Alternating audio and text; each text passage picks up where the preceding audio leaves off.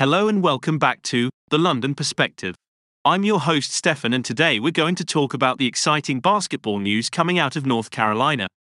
The entire coaching staff of the North Carolina Tar Heels took a trip to Pittsburgh to watch the top-ranked class of 2024 five-star forward, Jarin Stevenson. So who is this young man who has the entire Tar Heels coaching staff in attendance?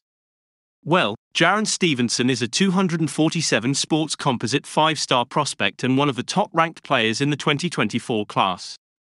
Standing at 6'10", 200 pounds, he's already making waves as the number 14 overall prospect, the number 2 power forward, and the number 1 prospect in the state of North Carolina. Now, you may be wondering why the Tar Heels are so interested in this young man. Well, they have a strong class of 2024 with 4 players already committed, but they're looking to close out the cycle with the missing piece, a long and versatile forward option. And that's exactly what Jarin Stevenson brings to the table. In front of the entire coaching staff, he put on a show with 30 points, 14 rebounds, 3 assists, 3 steals, and 5 blocks in a 56-50 victory. Tar Heels fans aren't the only ones impressed with Stevenson's potential. National recruiting analyst Travis Branham says, his national ranking in the class of 2024 is more about who he can be a few years down the road than where he is today, but don't get me wrong, he's already a pretty good player. Branham continued, he's long, he's lean, he can really run, and he's very agile in the lane.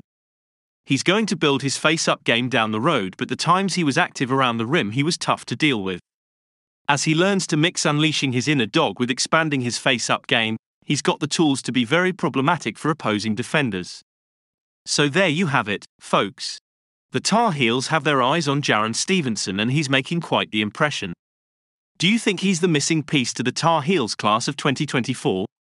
Let me know in the comments. And that's all the time we have for today on The London Perspective. Join us next time for more sports news and analysis.